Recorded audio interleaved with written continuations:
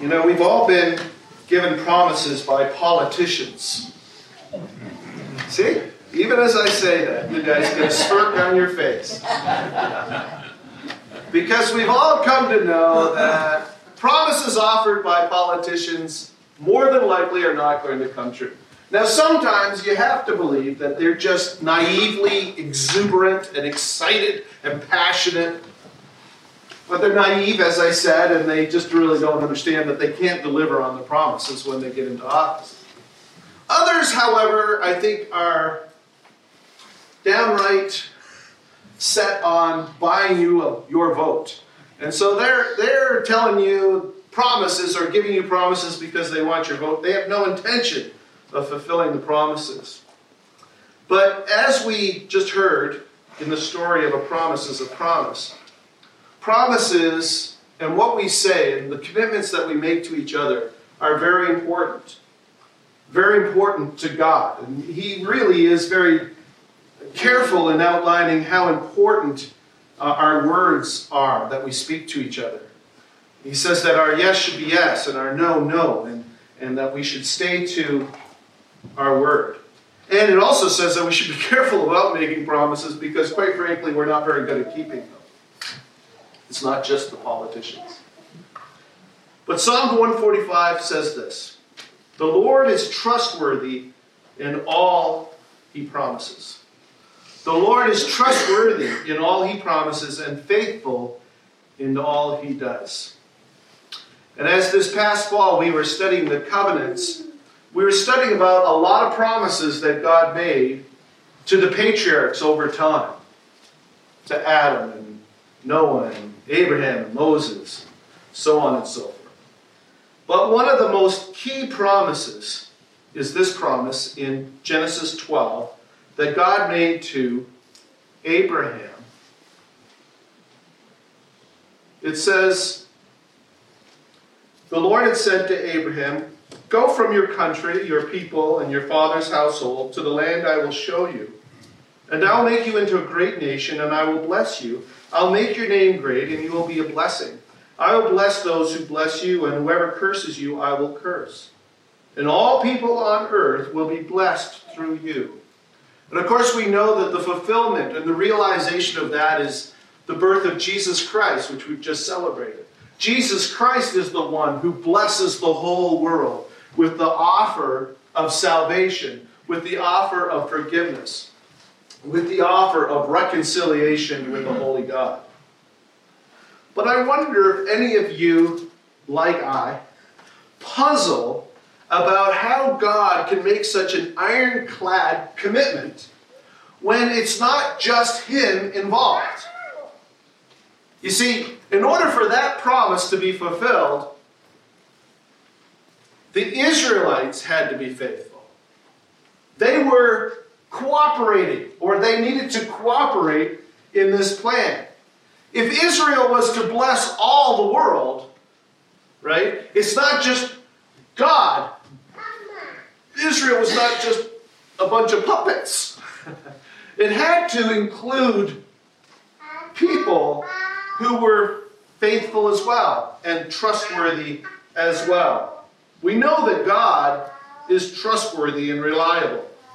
But when a promise requires the cooperation of another party, in the case of Abraham and his family and the nation of Israel, ultimately, isn't the proposition not fraught with all kinds of peril? Because we have proven over and over again that we're not that reliable in keeping a promise. If you lived with my wife, Colleen, let me rephrase that. If you had the high privilege of living with my wife, Colleen, you're taping this, are you, Dale? You would have become very familiar or acquainted with this. Those are pieces, scraps of material. My wife's a quilter, and so she will get all kinds of big sheets. I get to go to the quilting shop to buy these with her. Big pieces of cloth, and then she cuts them up and puts them together. But sometimes there's leftovers. Sometimes there are remnants. And this is the picture of remnants. And my wife has boxes of remnants. Quilters are notorious for having remnants lying around.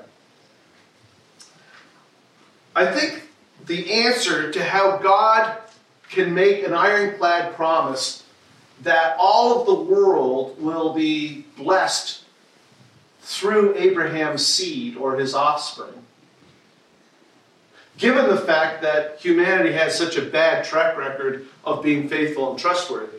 I think that the answer to that seeming paradox is found in this idea of remnant.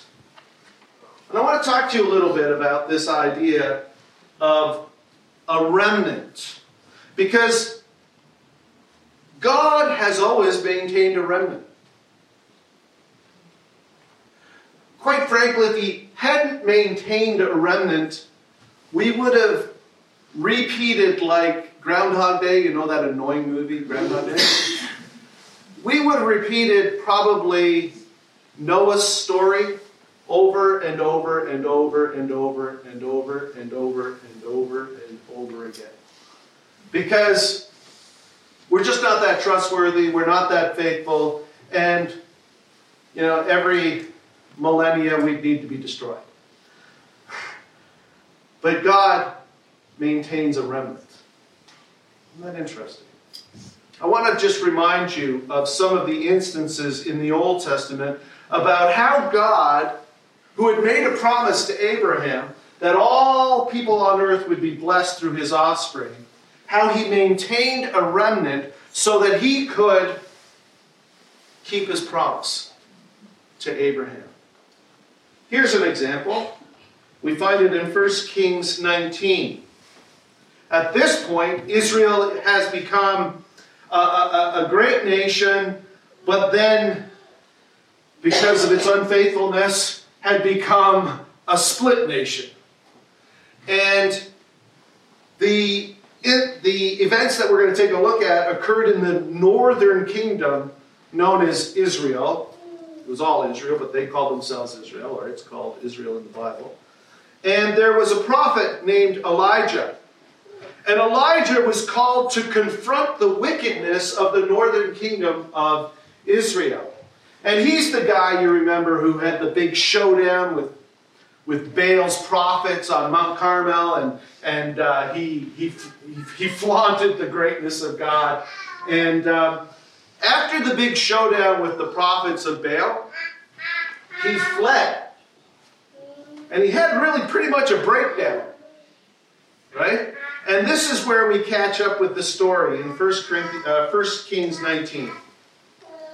And the word of the Lord came to him. This is Elijah. What are you doing here, Elijah? He replied, I have been very zealous for the Lord God Almighty. The Israelites have rejected your covenant, torn down your altars, and put your prophets to death with the sword. I'm the only one left. And now they're trying to kill me too. The Lord said, go out and stand on the mountain in the presence of the Lord, for the Lord is about to pass by. Then a great and powerful wind tore the mountains apart and shattered the rocks before the Lord. But the Lord was not in the wind. After the wind, there was an earthquake. But the Lord was not in the earthquake. And after the earthquake came a fire. But the Lord was not in the fire. And after the fire came a gentle whisper. When Elijah heard it, he pulled his cloak over his face and went out and stood at the mouth of the cave. Then a voice said to him, what are you doing here, Elijah? He replied, I've been very zealous for the Lord God Almighty. The Israelites have rejected your covenant, tore down your altars, and put your prophets to death with the sword. I'm the only one left, and now they're trying to kill me too. The Lord said to him, go back the way you came. Go to the desert of Damascus. And when you get there, anoint Hazael king over Aram. Also anoint Jehu, son of Nimshi, king over Israel. And anoint Elisha, son of Shaphat, from Abel Maholah, to succeed you as prophet. Jehu will put to death any who escaped the sword of Hazael, and Elisha will put to death any who escaped the sword of Jehu. And listen to this. Yet I have reserved 7,000 in Israel. All those knees have not bowed down to Baal, and whose mouths have not kissed him. You see, God had reserved a remnant. Elijah, who's the man in the center of what God is doing in Israel at the time, is oblivious to the fact that God is doing his business, because he figures, I'm doing God's business and I'm the kind of the center of what God is doing. But in fact, God was doing other stuff. And he reserved 7,000 people who were faithful, who were true. Because, after all, a promise is a promise, right? A promise is a promise. Here's another example. Isaiah. He's living in the southern kingdom of Judah. And he's condemning Israel for its disobedience. These poor guys.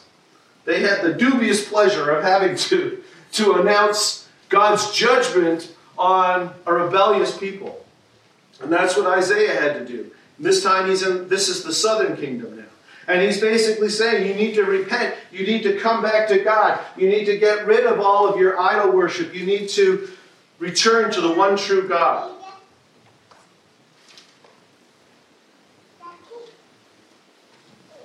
And then he tells them, you're going to be taken as captives to Babylon, where you'll be enslaved. And this is God punishing you for your rebellion. But then he says this. This is the Lord speaking through Isaiah. In that day, the remnant of Israel, the survivors of Jacob, will no longer rely on him who struck them down, but will truly rely on the Lord, the Holy One of Israel. A remnant will return. A remnant of Jacob will return to the mighty God. Though your people be like the sand by the sea, Israel, only a remnant will return. God has and will retain a remnant, because a promise is a promise. And he promised to Abraham an unconditional promise that all the world would be blessed through his offspring.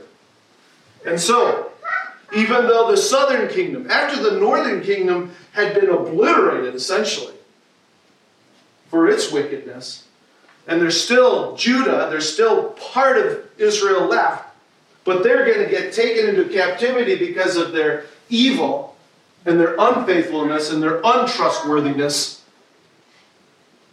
Isaiah says there still will be a remnant maintained.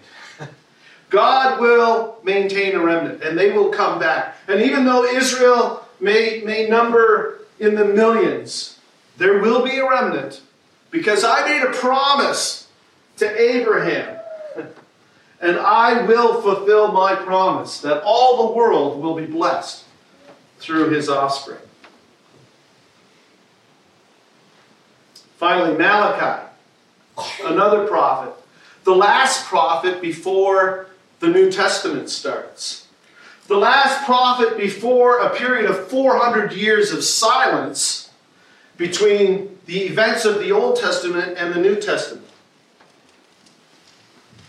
Malachi. The people have come back from Babylon. There's a spiritual renewal. There's like revival. Jerusalem's rebuilt. The temple's rebuilt.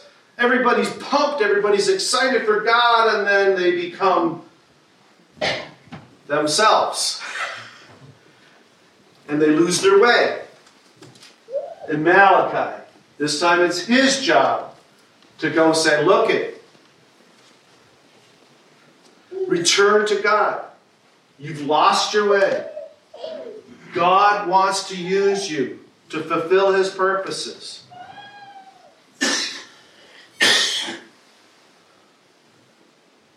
And we read in Malachi 3 these words. after the punishment of Israel, after the events that Malachi predicted would happen to Israel, where it would be punished for its rebellion. We read these words, God's words through Malachi. I will send my messenger who will prepare the way before me. Then suddenly the Lord you are seeking will come to his temple. The messenger of the covenant, whom you desire, will come, says the Lord Almighty. But who can endure the day of his coming? Who can stand when he appears? For he will be like a refiner's fire or a launderer's soap. He will set a refiner as a refiner and a purifier of silver. He will purify the Levites and refine them like gold and silver. Then the Lord will have men who will bring offerings in righteousness, and the offerings of Judah and Jerusalem will be acceptable to the Lord, as in the days gone by, as in former years.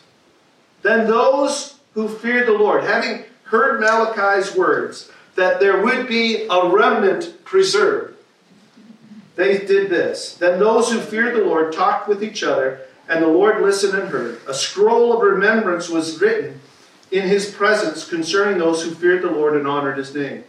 On the day when I act, says the Lord God Almighty, they will be my treasured possession. I will spare them just as a father has compassion and spares his son who serves him. And you will again see the distinction between the righteous and the wicked, between those who serve God and those who do not. We have the names of the remnant that are the fulfillment of Malachi's prophecy.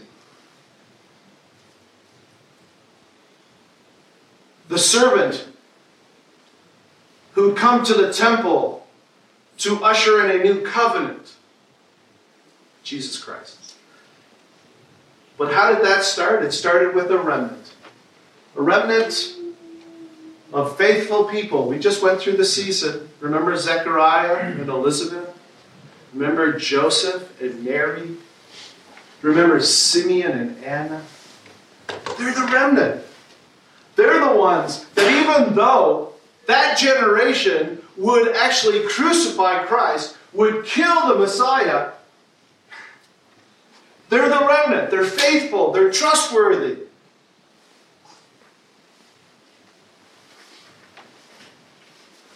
And so God retains a remnant. You know, the Apostle Paul explains that even now God is preserving a remnant in the church age. In this age that we're in right now. The Apostle Paul had to explain to the Jews how the Gentiles could come into the covenant, the new covenant that Christ brought. And he had to explain, like, what's the status of Abraham's offspring? Have they lost favor with God? Is God going to break his promise? Well, Paul writes very succinctly, very precisely about this. Paul writes, I asked then, did God reject his people? By no means. I'm an Israelite myself, a descendant of Abraham from the tribe of Benjamin. God did not reject his people whom he foreknew. Don't you know what Scripture says in the passage about Elijah, how he appealed to God against Israel? Lord, they have killed your prophets and torn down your altars. I'm the only one left, and they're trying to kill me. And what was God's answer to him? I have reserved for myself 7,000 who have not bowed the knee to Baal. So too, at the present time, and that means the present time, even today, there is a remnant chosen by grace. And if by grace, then it can't be based on works. If it were, grace would no longer be grace. And as far as the gospel is concerned, they are enemies for your sake. But as for an election is concerned, they are loved on account of the patriarch. For God's gifts and his call are irrevocable. A promise is a promise. I have made a promise. And so even though Abraham's offspring have in large part forsaken Christ, a remnant remains. While we, non-Jews, get to come into the covenant, the new covenant of Christ.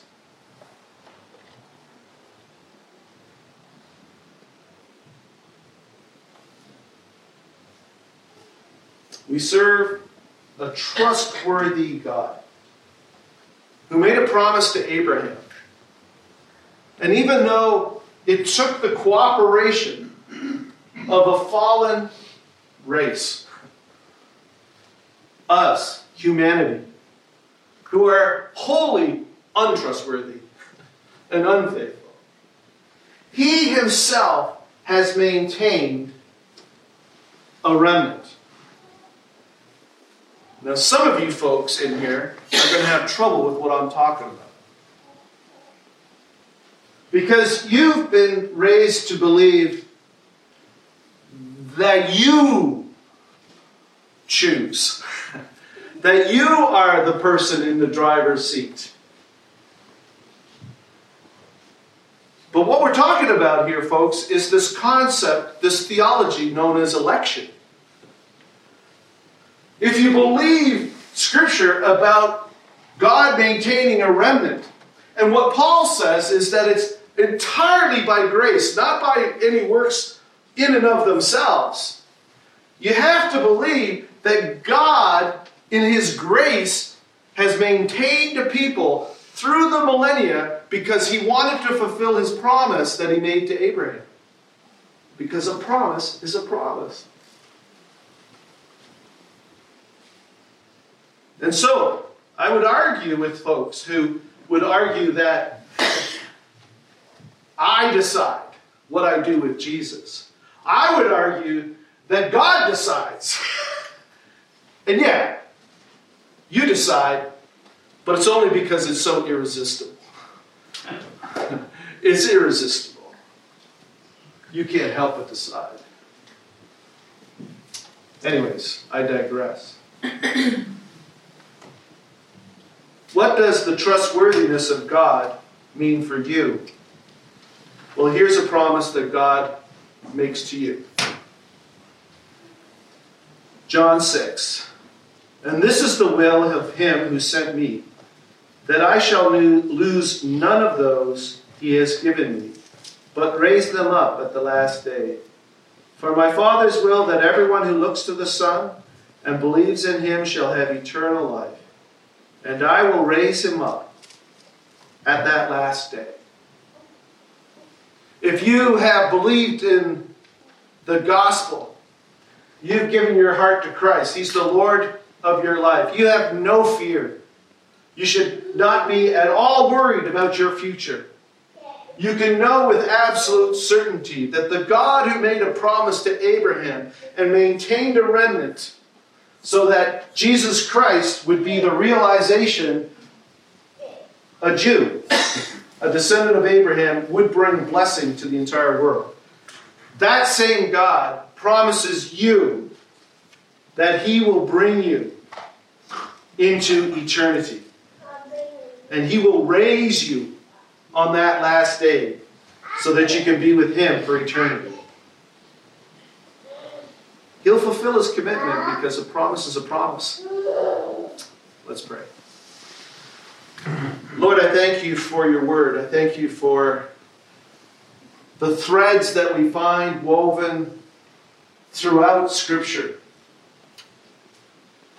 In little weird places that we don't naturally go to, like the book of Malachi.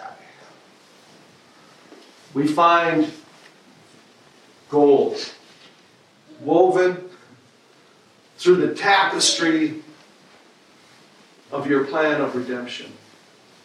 And we see that You are trustworthy, You are faithful, You will never go back on Your word.